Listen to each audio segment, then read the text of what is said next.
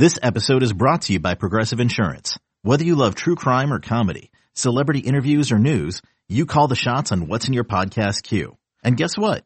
Now you can call them on your auto insurance too with the Name Your Price tool from Progressive. It works just the way it sounds. You tell Progressive how much you want to pay for car insurance, and they'll show you coverage options that fit your budget. Get your quote today at Progressive.com to join the over 28 million drivers who trust Progressive. Progressive Casualty Insurance Company and Affiliates. Price and coverage match limited by state law.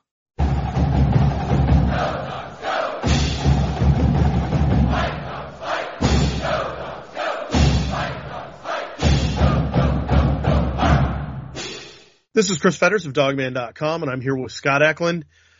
This is, getting ready.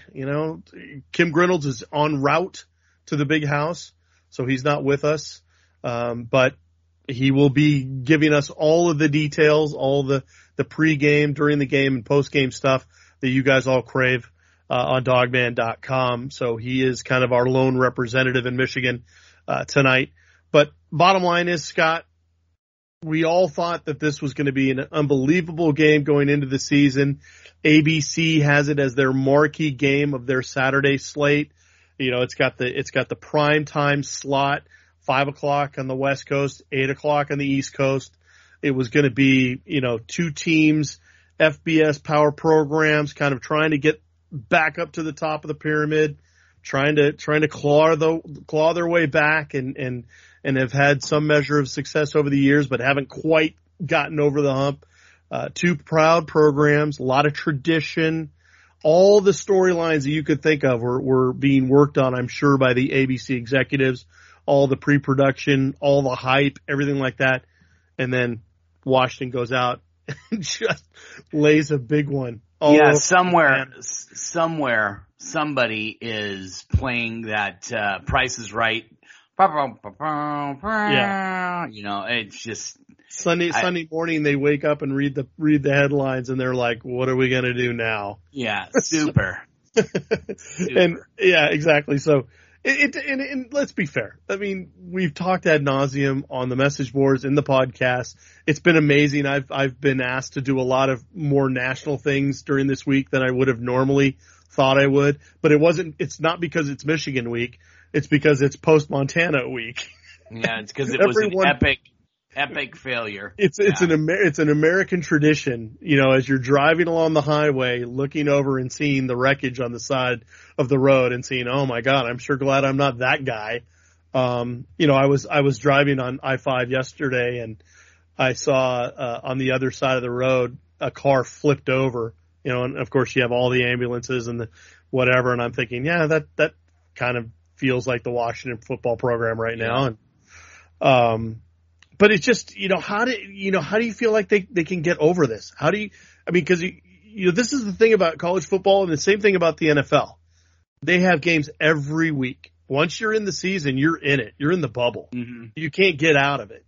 Yep. So how did they bounce back so quickly to be able to try to put together a scheme, a philosophy, a way of executing things on offense and defense and special teams that can get them a win in the big house? Yeah, as far as how do they get past this Montana thing? I think at least as far as Husky Nation is concerned, the only way they're getting past it is if they somehow go into the big house and get a win. And the players, I think the players have a belief in themselves and the coaches and they want to get things done and they think they just failed on an epic scale last Saturday. And I think it's like what Kim has said many times this week, but in previous weeks too, was this something that happened or is this who they are? And he's just, and if you looked at his game prediction from Friday, it was basically, he doesn't believe that this team is as bad as what we saw on Saturday. And the Huskies just, honestly, more than anything, they need to go in with confidence. And I think it's hard to do that when you just lost to an FCS team and you're going to one of the storied programs in the nation, in Michigan. You're going into the Big House. Now, Michigan isn't what they have been in years previous, but they're still a very talented team, and they're directed by a coach who has Washington's number and did when he was at Stanford. So, real tough way to bounce back from, but you got to figure out a way to do it. And if Washington's going to do it, they're going to have to play basically a perfect game. And that's one of the reasons why I don't see them winning this game. I think they're going to make it a lot closer than people think they will. I think they're going to come out. There's some pride on this team. There's guys who are used to going to the playoffs, the college football playoffs. There's guys on this team who've won 2 conference titles. This is not a team of losers. It's a team that is used to winning and got used to doing that. And they stumbled in 2019. Last season, they go 3-1, and everybody had high hopes for this year. And then all of a sudden, they fall flat on their face. How they respond is going to determine how the rest of the season goes. Yeah, and it's funny because you mentioned the age old question: is it what you did or is it who you are? And of course, after one game, you're never going to know. I mean, you're just never going to know until you see a pattern emerge. And I remember talking to Lorenzo Romar for years about this, and he was very, very consistent. He's like, I wait until I really see a pattern emerge before I start taking some serious stock about what we need to reevaluate in terms of what's going wrong, whether it's, whatever you're talking about. And obviously, we're talking about Washington's offense when we're really breaking things down, because there was nothing that we saw defensively against Montana that can't be worked on. The details can't be fixed. All of these things that will make them better as they continue to go on through the season. But offensively, yes, I'm sure there were a ton of people out there that were first of all, very skeptical based on how Washington finished the 2020 season. Just weren't sure how this team was going to respond. But again, when you open practices up and you start to try to re-engage with the fan base, and you're laying it out there like Jimmy Lake has, and you're saying, hey, here's what we are, that you can come out and watch us. You can see us operate. You can see what we're all about. We're going to scrimmage right in front of you. We're going to play as close to full tackle football as we can during spring and fall. When you go out there and show that, and there's really nothing to suggest a massive systemic failure in offense like we saw against Montana, it really does make you wonder what is going on fundamentally in that locker room that caused them to misjudge that game so horrifically. I mean, from top to bottom. And you listen to people like Ryan Bowman talk about just how it felt like just Montana showed Washington's offense things that they weren't expecting and maybe hadn't prepared for. But then you listen to Kate Otten, and he said they didn't do anything we didn't expect them to do. Yeah. So is it their version of coach speak? Yeah. Is it?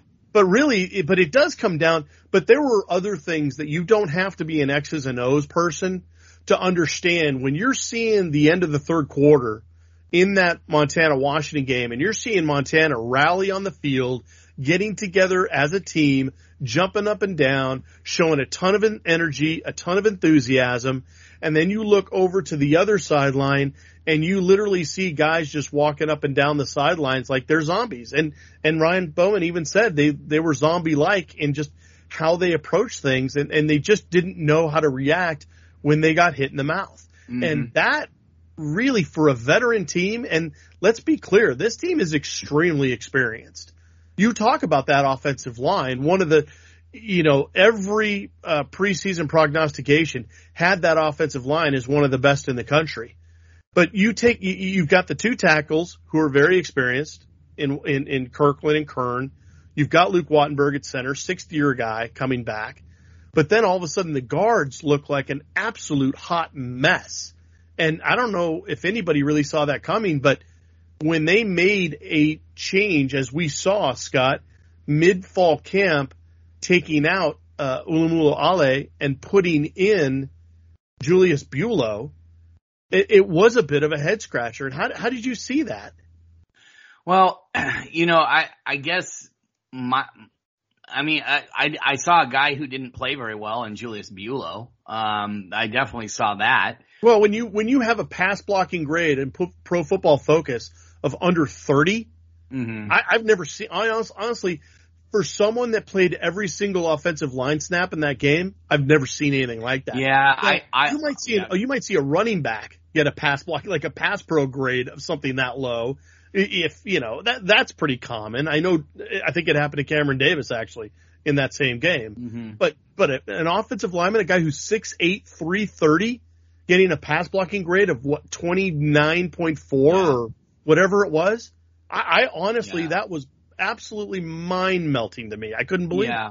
And that was one of the concerns with Julius Buelow when he was coming out of high school, was that his feet were slow, that he just couldn't handle blocking in space, and that's why they felt that he was more of an inside guy rather than a right tackle or whatever. And I think that was one of the problems, was that he was a plotter, and honestly, when I saw Julius Buelow, the guy that I thought of was the one who signed out of Wenatchee to Wazoo. Totally drawing a blank on his name, but he ended up an All-American his senior year and everything like that. But it was the same kind of guy with really heavy feet, Cody. I don't remember. Anyway, had really heavy feet and still was able to get it done. But Washington's blocking scheme is a lot different than what Washington State does. And so, I don't know. Honestly, I'd like to see Nate Kalepo in there. I'd like to see what he can do. I think he's got better feet, and I think that he can move a little bit better. So, as far as MJ Ale is concerned, man, I don't know what to think, because he wasn't just horrific last year in pass blocking, but I know he wasn't below 30%, or a 30 grade, in Pro Football Weekly, but he wasn't very good either. So I think that's why the competition was opened up, and a lot of people felt like Julius Buelow had played well enough. And from what you and I saw, Chris, at fall camp, it looked like he knew what he was doing. So and how much of an indictment on the defensive line is that now? Yeah, but I mean, is it, or is it just, he's used to blocking big guys like what Washington has on their interior, rather than what Montana threw out there, which is a 280 pounder or a 270 pounder, that's a little bit more on the quick side. So I don't know. Sounds like they did a lot of twisting and stunting and things like that. And I'm sure there was some communication errors when you watch what goes on, because guys were running free on Dylan Morris several times. But, if he is the starter this coming game, later this evening, I gotta believe that the coaches have said, hey, you have to be on point with your communication, or we're going to yank you, because we got to get this done, and we're not going to get our quarterback killed. Yeah, well, hindsight's 20/20, guys. We all know. And right now, it looked like the move to move Julius Buelow to left guard was a panic move. It's like experimenting in the middle of fall when you should have been experimenting with that in the middle of spring. Because if you already had, like you mentioned with MJ Ale, the baseline was already there. You already have 4 games worth of film that you could have used to say, you know what, by the end of the season, you didn't get any better. You didn't improve. You didn't take that next step in your development. We need to go a different direction, or at the very least, put someone else in there to compete with you to see if that can push things along a little bit. So you mentioned Nate Kalepo. I think the guy that I want to see is Troy Fautanu, because Troy Fautanu is a guy that I think he plays left tackle right behind Jackson Kirkland. We know that, but he's a left-sided guy. He's just begging to get some playing time. You can tell. I mean, he's ready to go. I don't know why they would stun his development on that. He's a left-sided player. If something did happen to Kirkland, you move him just back outside, and then you move one of the other guys back in there. And when he was being recruited, he was basically thought of as a guy who could play anywhere along the offensive line. Correct. So. And he's not a guy who's 6'8", 330 like Buelow. He's more like 6'4", 295, 300. So he can handle quicks as well as, we know he's a strong kid. So that's the guy I'd like to see. Now, what's interesting is you talked about Nate Kalepo moving back to the left side, which is fine. But what I'm sensing is that he got moved in there mid-game against Montana because something's up with Henry Bainivalu. Yeah. And we don't know that for sure.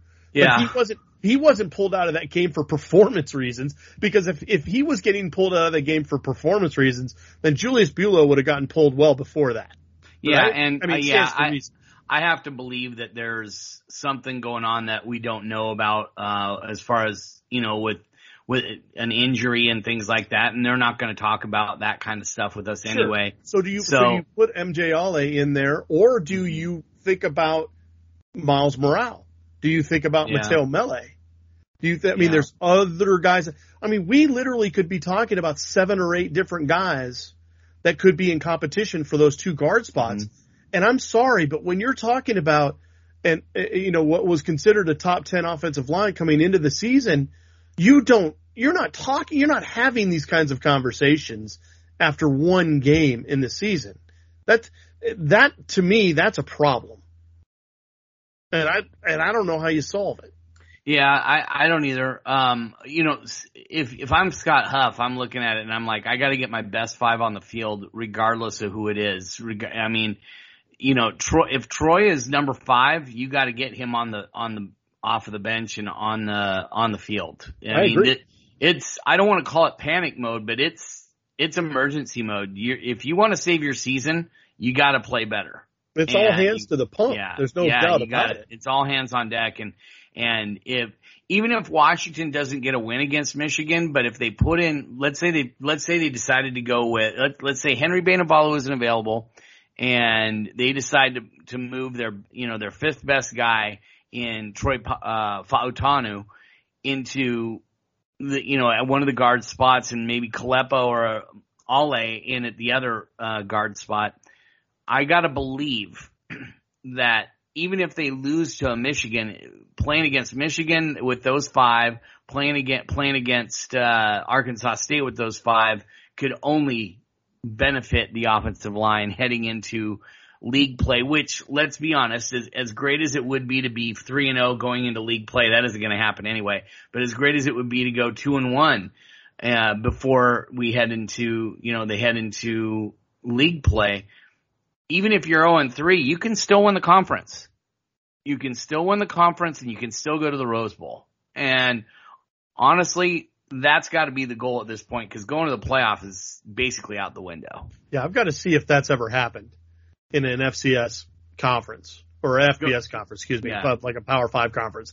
If a team's ever gone, if they've ever lost all of their non-conference games only to win the conference, I'd be shocked if that ever happened. Can you imagine the roller coaster ride that fans would have been on through that whole year? Yeah. No, I mean, you literally would be on. I mean, I could be straddling a fence. If it did happen, it's a team that's the best team in their league, and which Washington, I think, is, at least going into the season, we would have said they were arguably one of the top 2 or 3 teams in the league.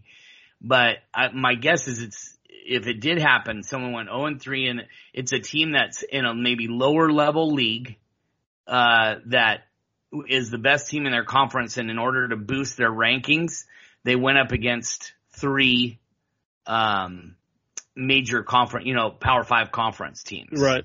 And lost relatively close games, and then went through and ran through their schedule. So yeah. That's the only way I think it happens. Sure. No. I mean, that is. I mean, there's no other way to really look at it, because, at this point, most of the athletic directors out there try to do that ABC style scheduling where they do have at least one maybe considered cupcake, quote unquote.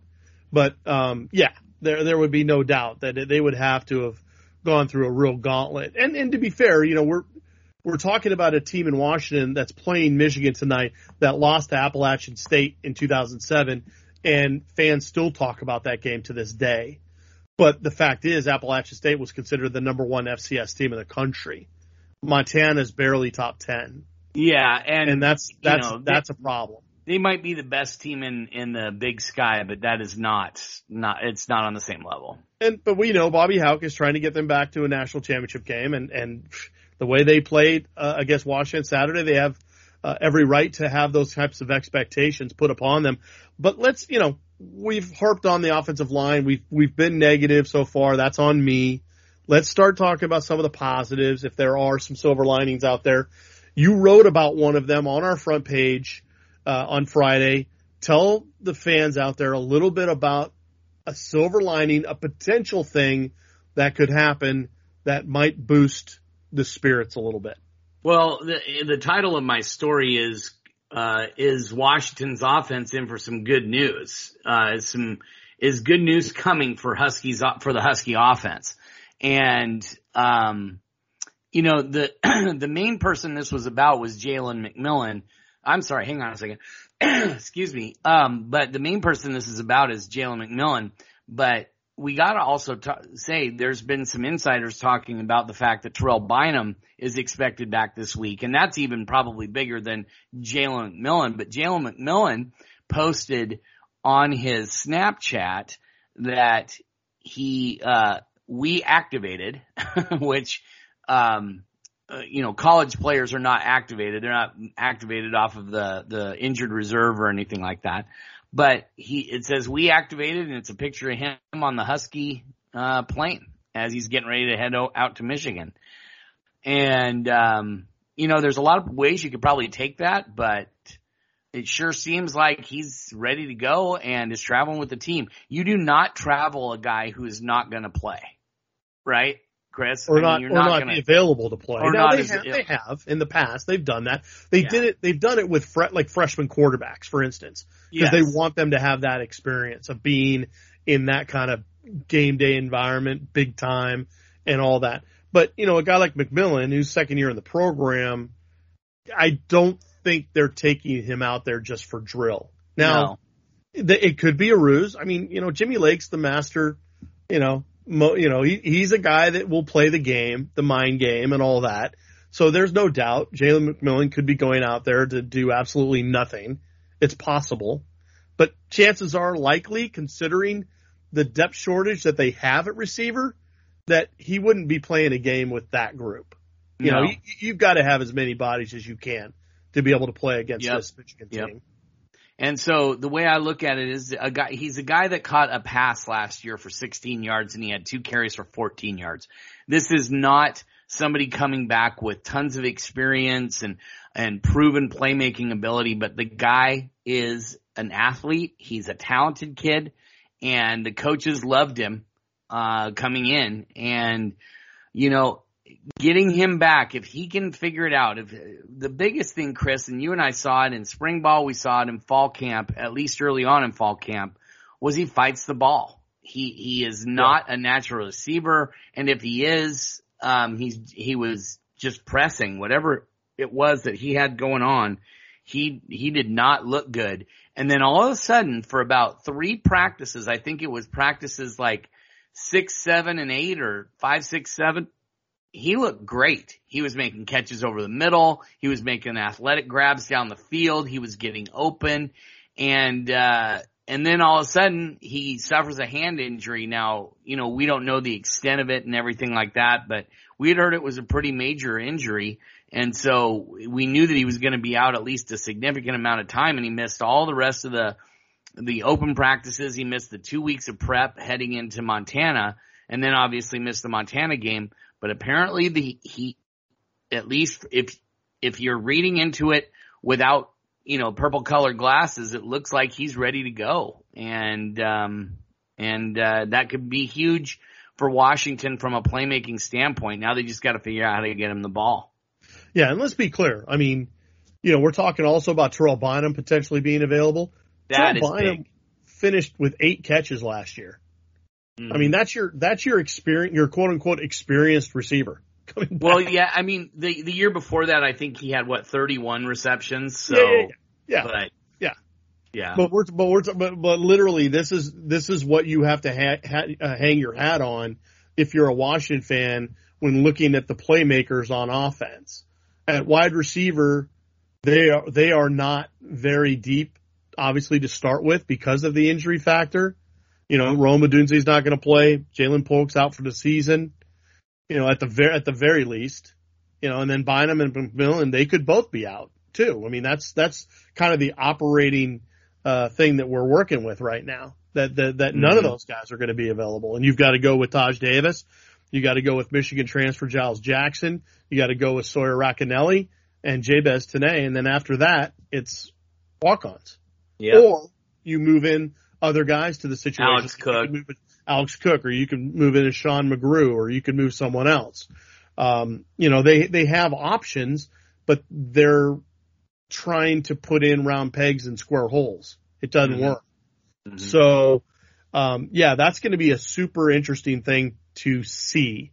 But just getting those guys back, even if they were only able to play very sparingly, could be a huge silver lining for Washington, just to be able to have some experienced bodies out there that have some kind of veteran understanding of what it's like to go on the road and play, as road dogs, so to speak. And Chris, another thing that can't be overlooked, and you already mentioned his name, but Taj Davis, he was the leading receiver for the Huskies, not the leading receptor.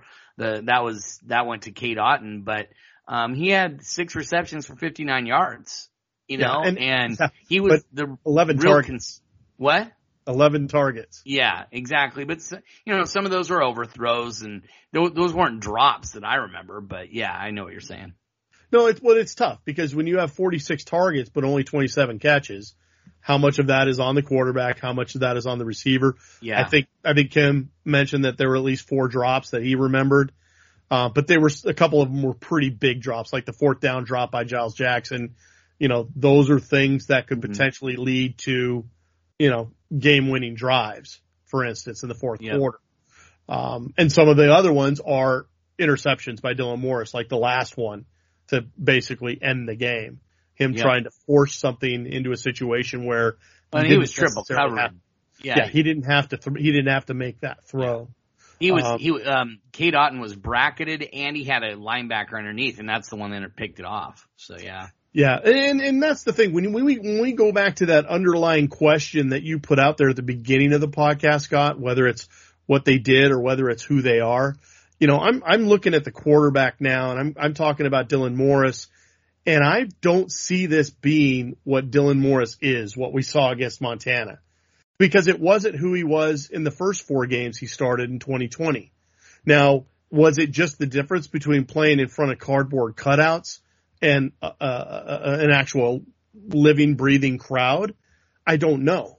I really don't know. Was it the difference between playing in front of an offensive line that decided they needed to protect him as opposed to the sieve that we saw Saturday night? There's so many X factors, but I think when we talk about that idea of being who they are or just what happened, I have to think that of all the pieces on offense, I'm looking at the quarterback and saying, I don't think that's what Dylan Morris is at all. Yeah, I've seen him since he was a freshman in high school, Chris. That did not look like the same guy. And let's be honest, it didn't look like the same guy we saw in fall camp.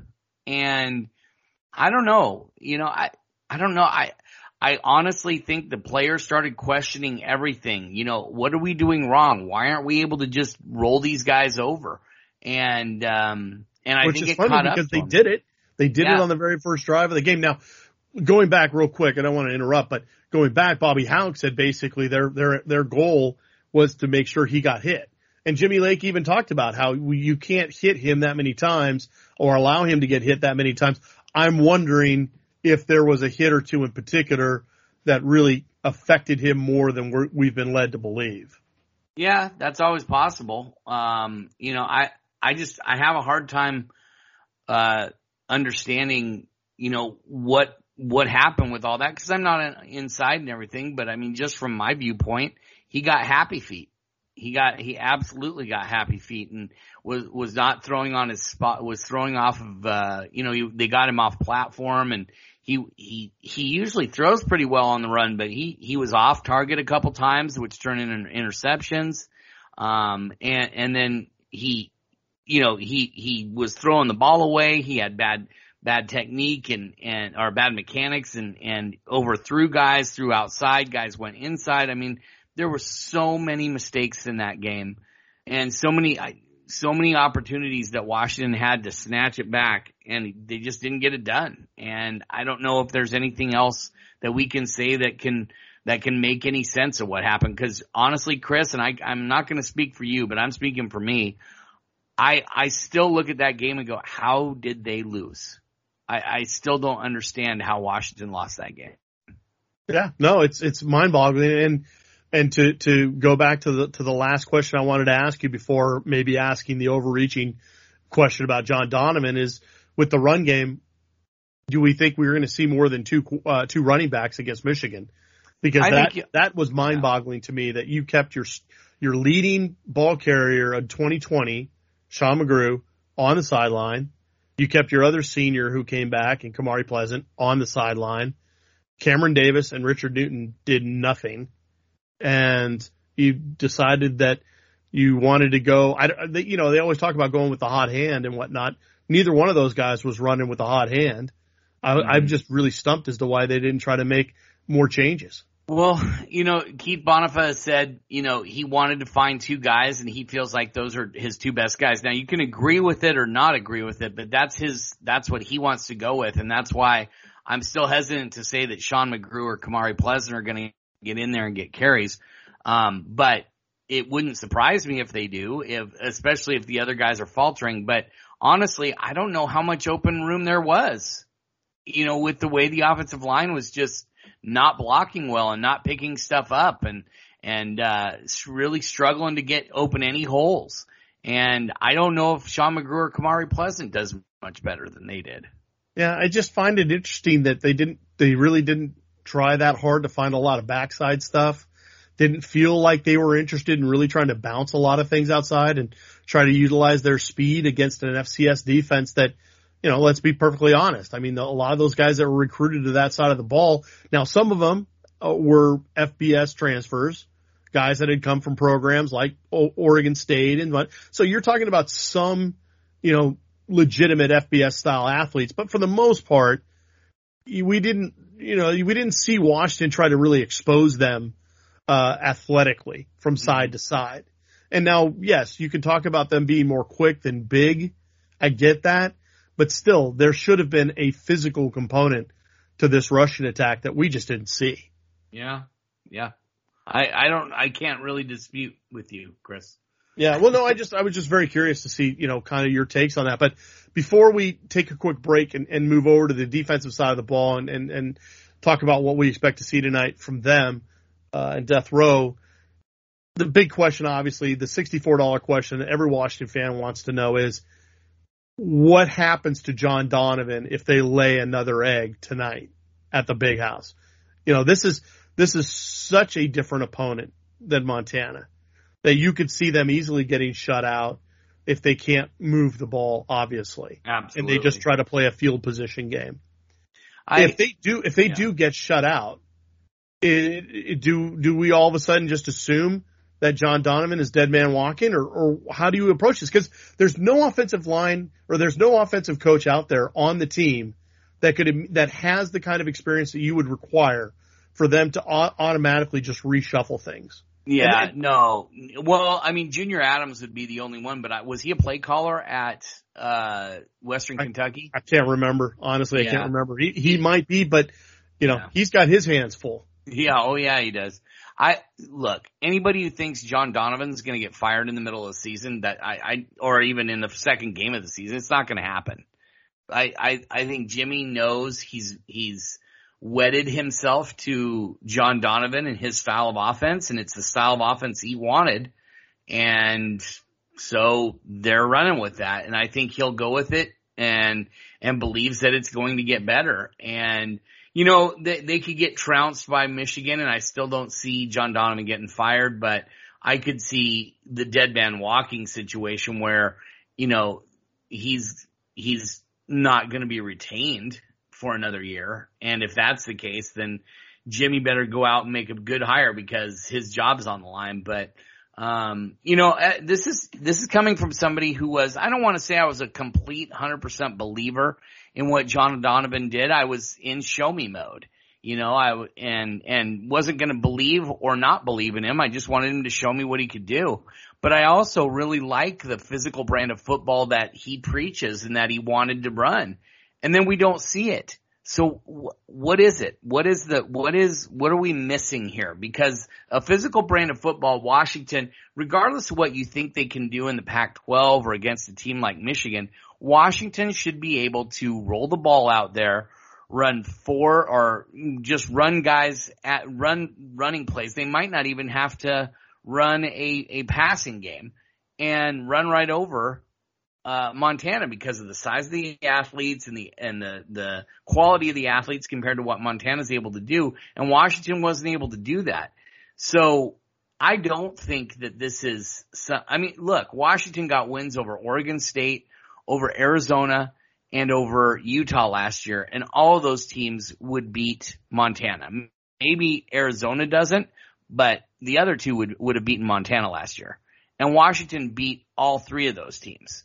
And now, granted, they had to come back and won, and the other one they kind of had to hold on. The Arizona win was pretty much a blowout on their part. But, I don't know, Chris. I really don't believe that John Donovan is going to get fired this year, but I also know that he's kind of coaching for his life at the University of Washington. If his offense doesn't improve over the next couple weeks, he is going to be dead man walking. Yeah, because it's the equivalent of a Mike Leach-led air raid attack that has a quarterback that can't complete a pass. Yeah. We're talking about the basic fundamental tenet of your offense is to rely on a huge offensive line and lean on them to gain 4.5, 5 yards of carry, whatever you need to do to open everything else in your game, to possess the ball, to move the chains, to basically play keep away from the other team. And, it's an old school mindset, but it is the mindset that Jimmy Lake preaches, and it's the one that he is wedded to, like you said, and for better or for worse, he's going to go down with his offensive coordinator if they don't turn things around very quickly, because there's no doubt he's the one that handpicked John Donovan. He's the one that's going to be ultimately responsible for whether or not this thing sinks or flies. So, that enough said about that. When we return, Scott and I are going to be talking about Death Row, the other side of the ball, what we expect to see from them tonight against Michigan in the Big House. For Scott Eklund, this is Chris Fetters of Dogman.com.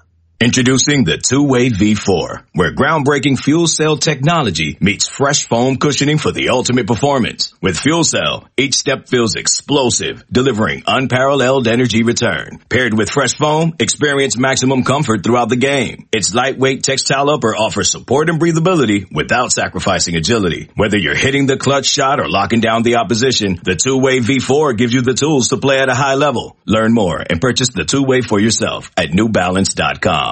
All right, this is Chris Fetters of Dogman.com. We're back with Scott Eklund, and we've hashed out as much as we can about the offense.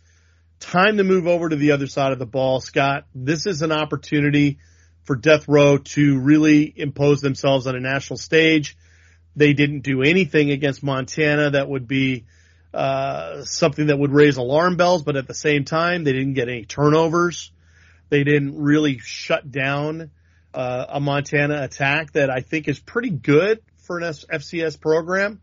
But when you take their top two running backs and they have 24 carries for a 4.5 yard average, and they were running the ball really, really well in the fourth quarter when you needed to shut them down the most, it feels to me like Bob Gregory's move to this, to this 50 offense at time or 50 defense at times when you have those three big defensive linemen in there.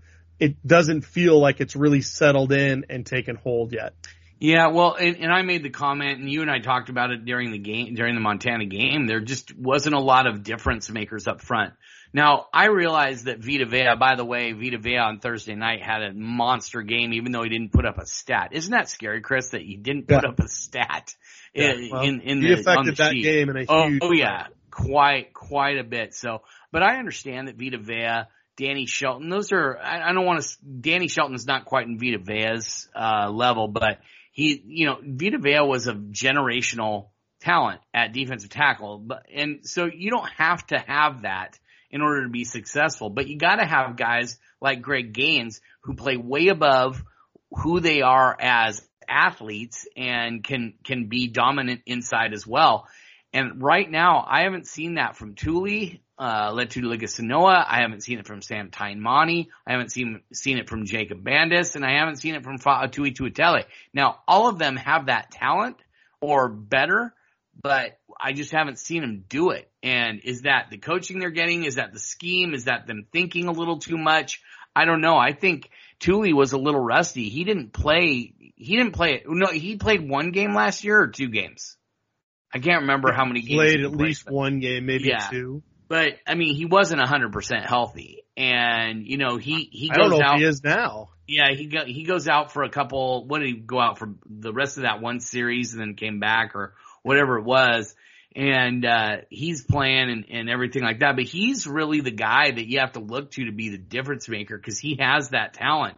But as far as the other guys, they're just kind of there. I don't think they're terrible, but I don't think they're guys who can make plays up front and occupy 2 or 3 blockers at a time, which is what Vita Vea and Greg Gaines did. With those 2 guys in the middle of the Husky defense, nobody was able to run on them, and Washington could do a lot of different things with their outside guys, with their 2 inside guys.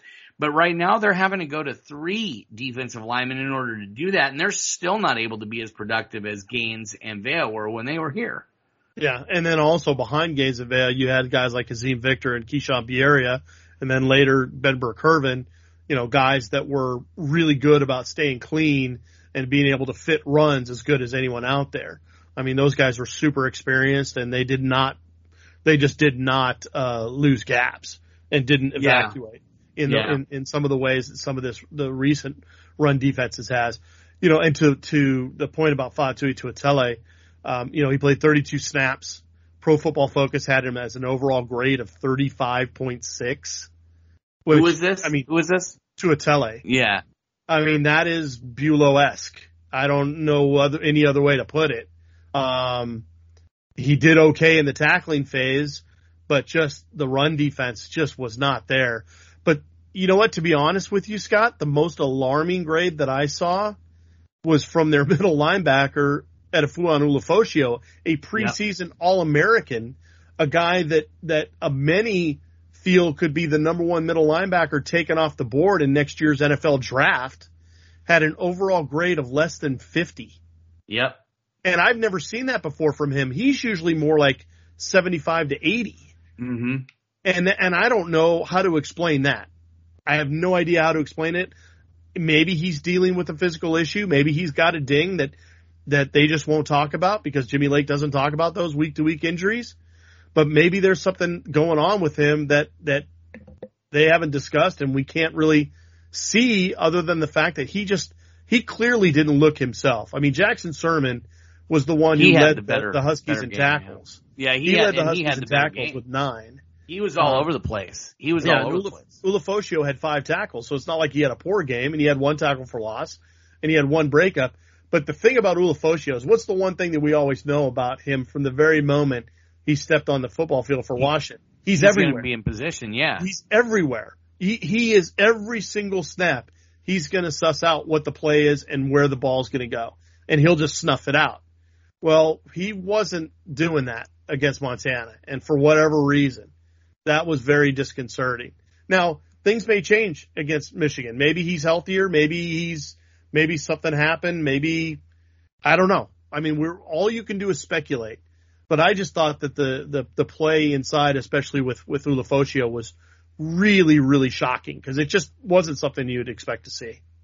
Yeah. No, I fully agree with you, Chris. I was a little surprised myself. And then MJ Tafisi, when he went in, he was okay.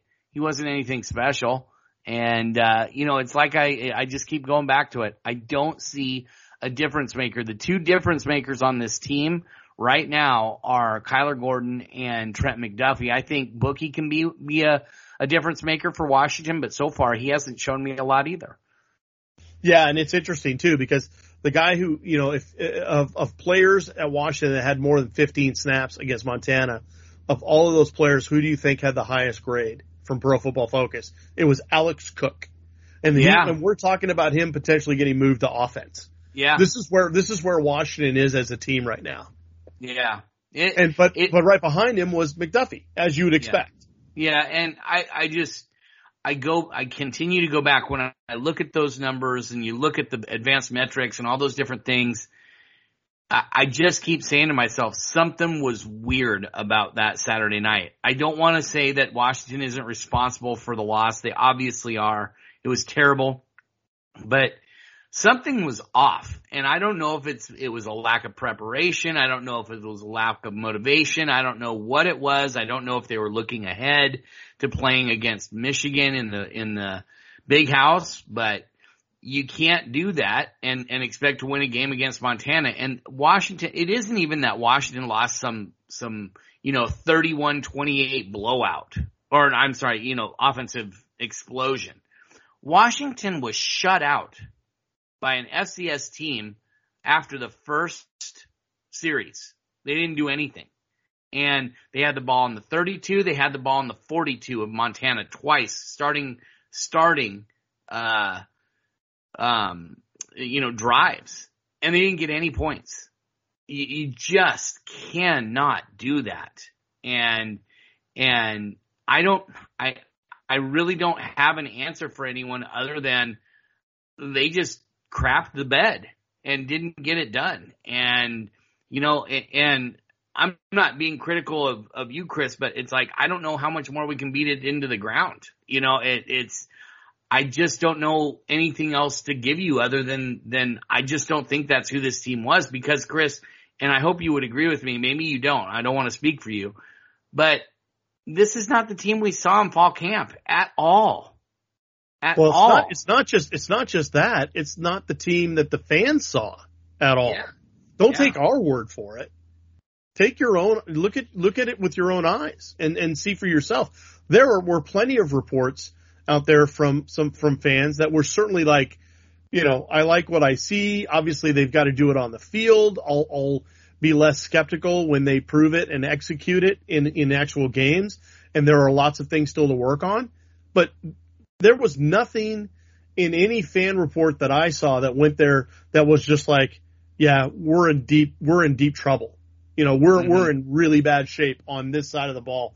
They may have been talking about like, well, I haven't seen him throw a deep ball yet, so I'm not sure they're going to have anything in terms of maybe like a deep passing game or something. But it was always like picking the nits. It was the details of very certain things. It wasn't like our offensive line's going to absolutely blow, or John Donovan can't run this offense. Or, there might be people privately that were thinking that, and obviously there's a lot more now that are saying it publicly, but I didn't see anything like that before. Yeah, I didn't either. And then I was going to say, if you go to the defense, you talked about, all the things that Washington was unable to do against Montana's defense. Well, Montana's offense, they obviously had a few wrinkles. They get a field goal on their first drive, and then after that, they had 8 straight series of either having to punt or giving the ball away on downs. Yeah. And so it wasn't like Washington all of a sudden just folded. They folded in the fourth quarter. Yep.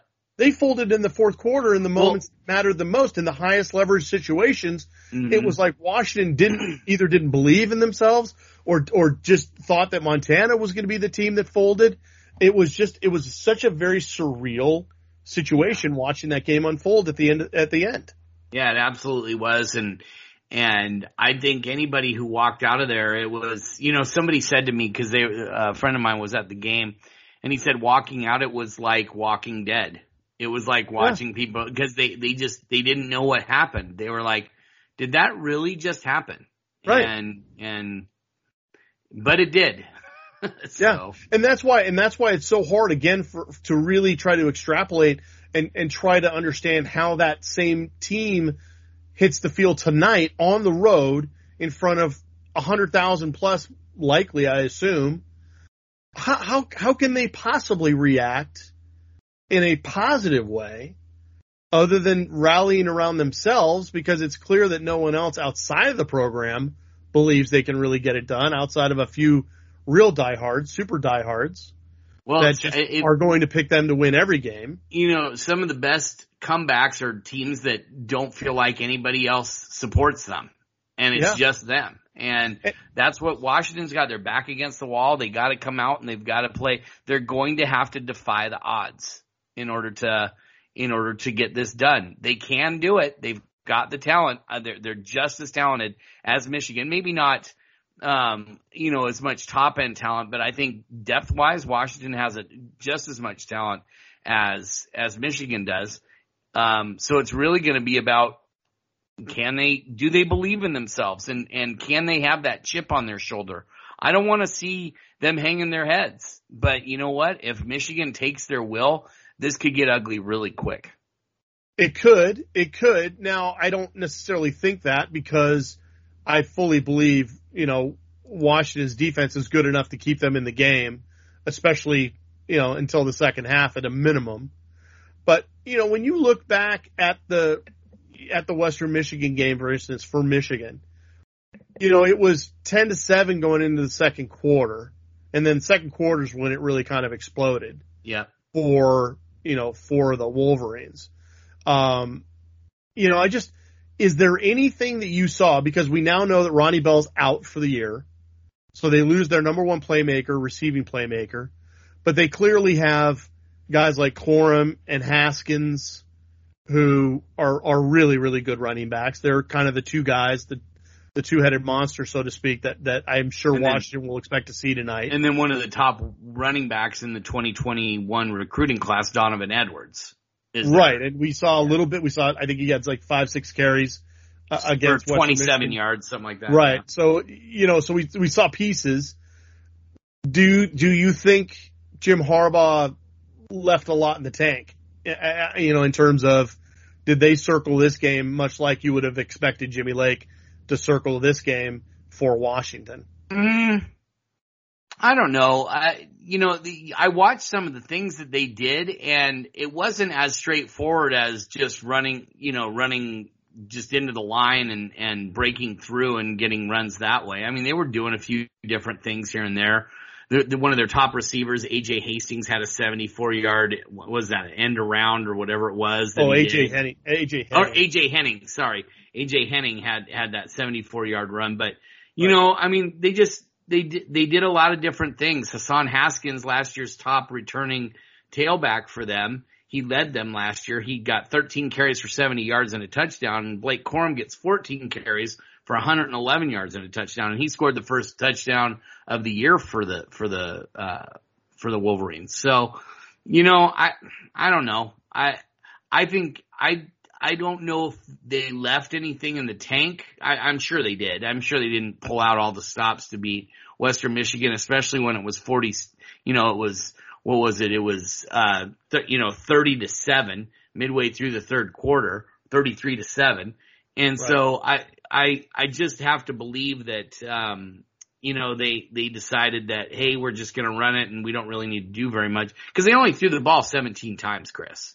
Sure. And out of, 60 plays, they threw it 17 times. So, do I think that's going to be the case against Washington? Well, what's the best feature on Washington's defense? Is there secondary? I was going to say, I was going to lead into the idea that Michigan had 4 basically chunk touchdowns. Like, they had a 76-yard pass to Ronnie Bell, which obviously Bell's not going to be available tonight. But then you had Henning with that run, 74-yard run you mentioned.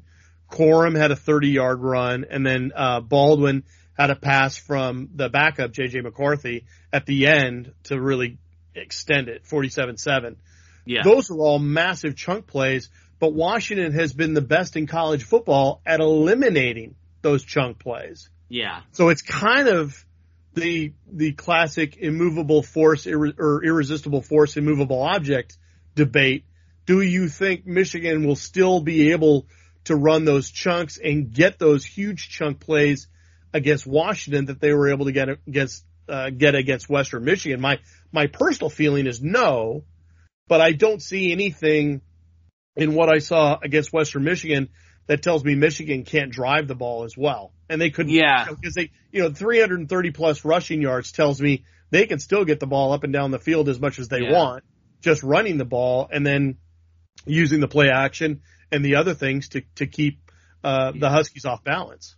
Yeah, and I really think that Washington is going to have to. My guess is if Washington thinks they can, their guys can cover Michigan's wide receivers, and they've got a couple good ones still, even with Ronnie Bell out, and he is their best receiver. But they've got that speed guy out of Hawaii that Washington offered. That's Wilson. Yeah, Wilson, Romeo Wilson. Yeah, that's his name.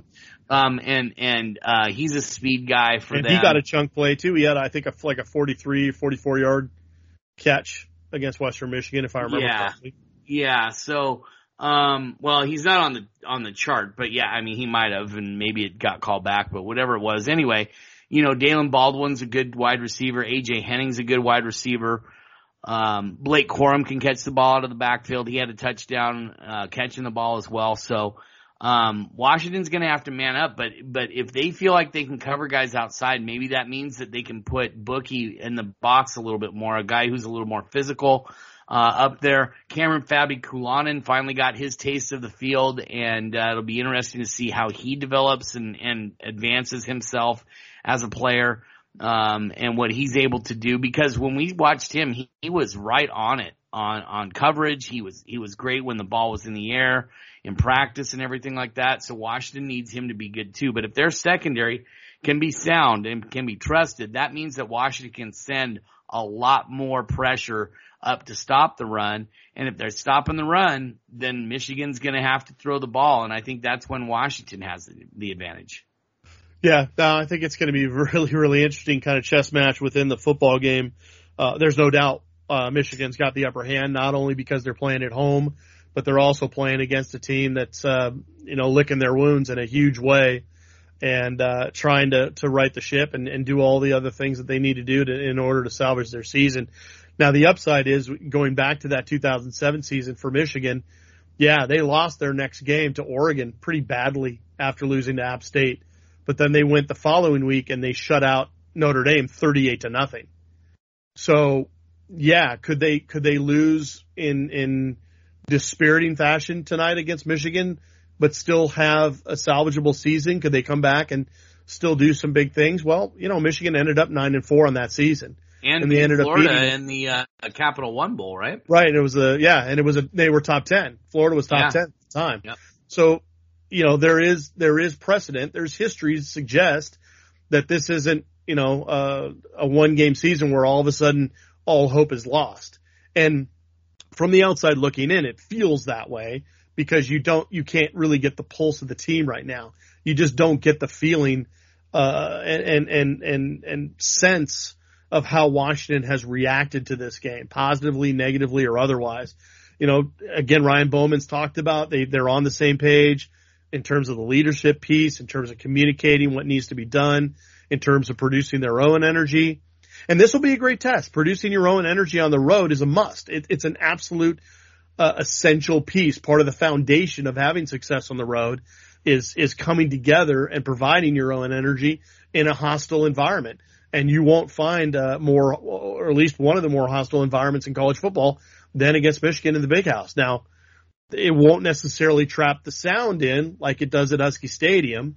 Having been at Michigan Stadium, the sound really just goes straight up and out because it's very flat, It's very round, it's flat, and there's so many people in there, and it's such a crazy environment, and you feel like even though it's kind of flatter and it's not really as going straight up vertically, it does feel like guys are kind of on top of you a little bit. And it's going to be a heck of an environment for those guys tonight.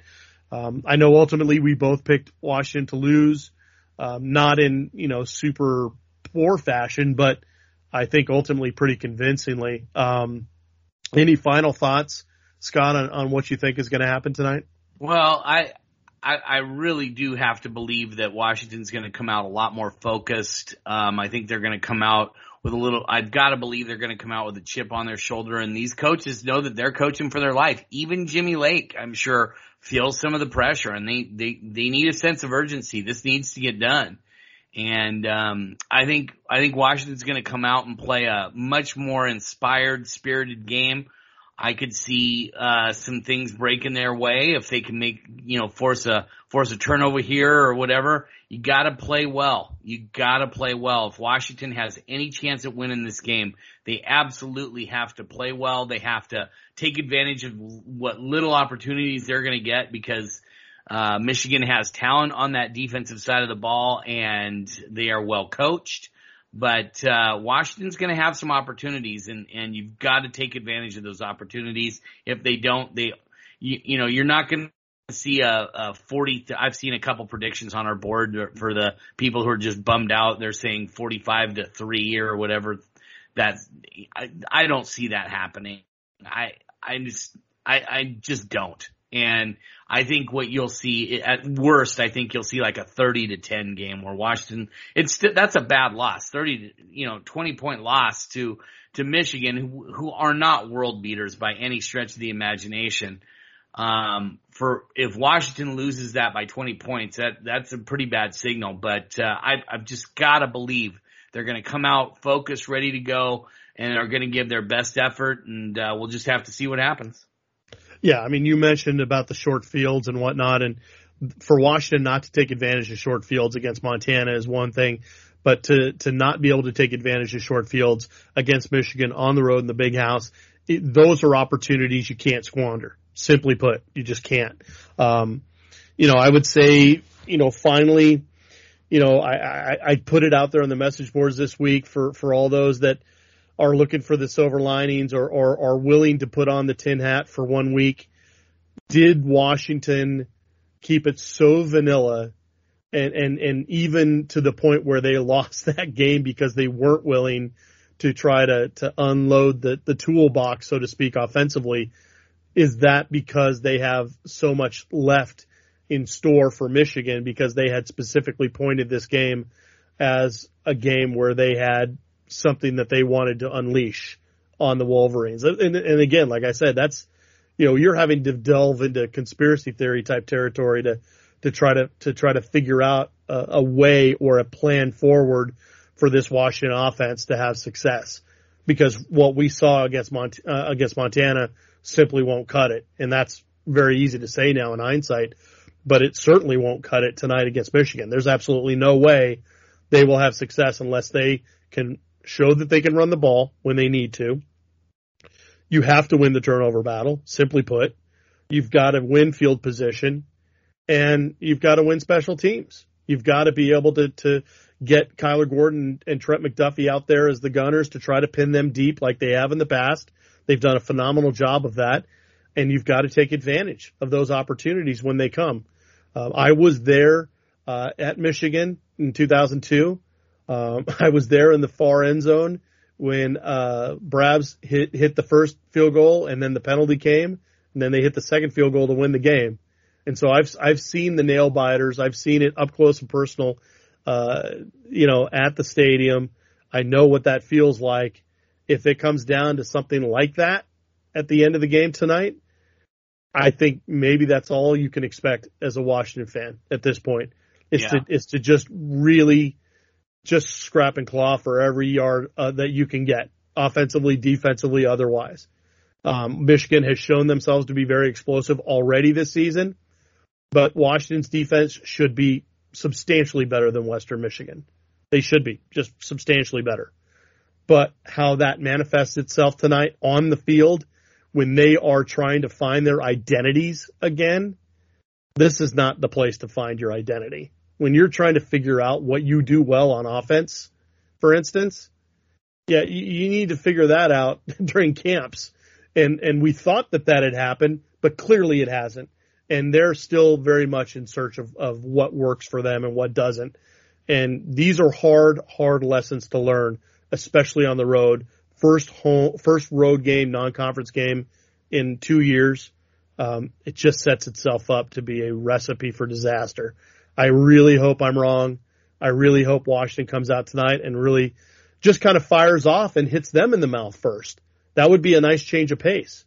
If they could do that and get Michigan on their heels a little bit and get them thinking and give Dylan Morris a little bit of breathing room, for him to operate the offense, because we've seen he can operate this offense. We've seen he's done it against Pac-12 opponents. So if he gets a little room to operate, maybe we're talking about a different story. But we're only going to find out, and we'll find out in a few hours here. So, hey, Chris, one thing I think we need to mention is, today is the 20-year anniversary of one of the most shocking moments in U.S. history, I would say. And you wrote a really good story. Actually, you reposted a story that you did from 20 years ago. That's, if I read it correctly. Is that correct? I've never written about it. Never you wrote never about had. it. These are stories that everyone knows about, that we've talked about anecdotally. Yeah. But I've never actually put them down on paper, so to speak. Yeah, and it just felt right to do it 20 years after. And I've heard the story about, Joe and not wanting to get on a plane again and all those kind of things, and I don't blame him for that at that moment. But and I still remember where I was when it happened. It was a Tuesday. So I had woken up early just for whatever reason. I had just moved back to the state from an excursion out to Oklahoma at the time, and just moved back to the state and was staying with a friend of mine and his wife as I kind of I was looking for an apartment, doing some different stuff, and I remember waking up, sitting in the room, just going, what the heck is going on? And I honestly didn't realize that it was I feel foolish about it now, but back then I thought it was like a little Piper Cub that had flown into because the way the smoke was billowing off, it didn't look like a major plane had crashed into the towers. And then when you saw the second one come in and you knew something was going on, and then you hear about the Pentagon and everything like that. But, don't want to relive, some people might be even traumatized a little bit by stuff going on. People talking about it too much because of, they might be a little too traumatized or whatever, but, just wanted to, send our hearts out to those who lost people in that, directly, but also to all Americans, and just also say that, we're never going to forget. I know that people, nowadays we're so far away from Pearl Harbor. What is it? Almost 80 years, removed from Pearl Harbor now. And you and I, Chris, we were born 30 years after that happened, or not quite 30 years, like 25 years after that happened. And, actually, 30 years for me and 28 for you, I think. But whatever it was, it was never part of our lives. And there are kids now, anyone under the age of 20 doesn't know. And anyone under the age of like 5 probably doesn't even, or 25 doesn't really realize what it was about, And so, but I will say this, it's something that none of us will ever forget. I remember where I was, and you obviously remember where you was, and you were, sorry. And I just wanted to say good job on the story, because I read it, before it published, I read it, and, was very moved by what you had to write. Well, no, thank you.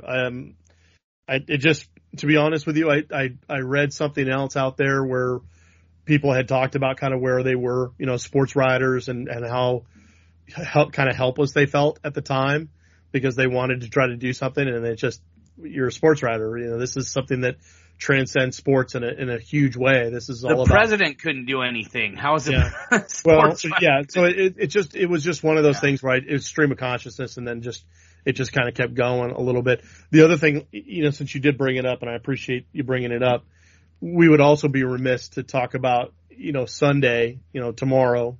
It will be the 20th anniversary of the 16 Washington fans that lost their lives in the following day, taking the excursion to Chichen Itza to go check out the ruins when they were in Cozumel.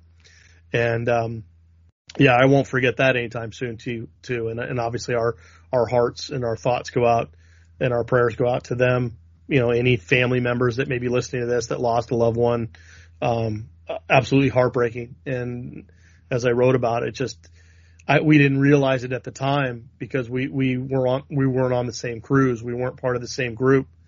But when I talked to my folks the following day and and all of a sudden realized how much they thought maybe I was on a plane. Mm-hmm. And it was just all really, really hard to take.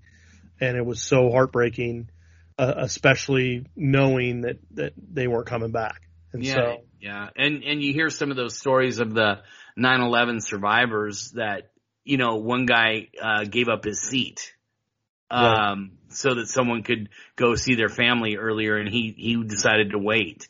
And you talk about other ones who were late for the flight, and so they didn't make it. And just how much our lives changed that day, and living in a post 9/11 world is such a different world from what it was before that. We were still pretty darn innocent, and at that point in time, and because war had never hit us really on American soil, at least, and it did that day, and it's tough to remember, but you never want to forget, because if we don't remember what it was like, then we're going to repeat the same mistakes. So. Yeah, and so obviously it certainly puts tonight's game very much in perspective. As much as Washington fans are licking their wounds and probably pretty down on what's going on with Washington football right now. It's a stark and sobering reminder of just how important those things like that are, and things like the game tonight is in the grand scheme. So on that kind of I don't know, somber. Yeah, I guess on that somber note, we'll wrap it up here. So for Scott Eklund, this is Chris Fetters of Dogman.com. Go Dogs.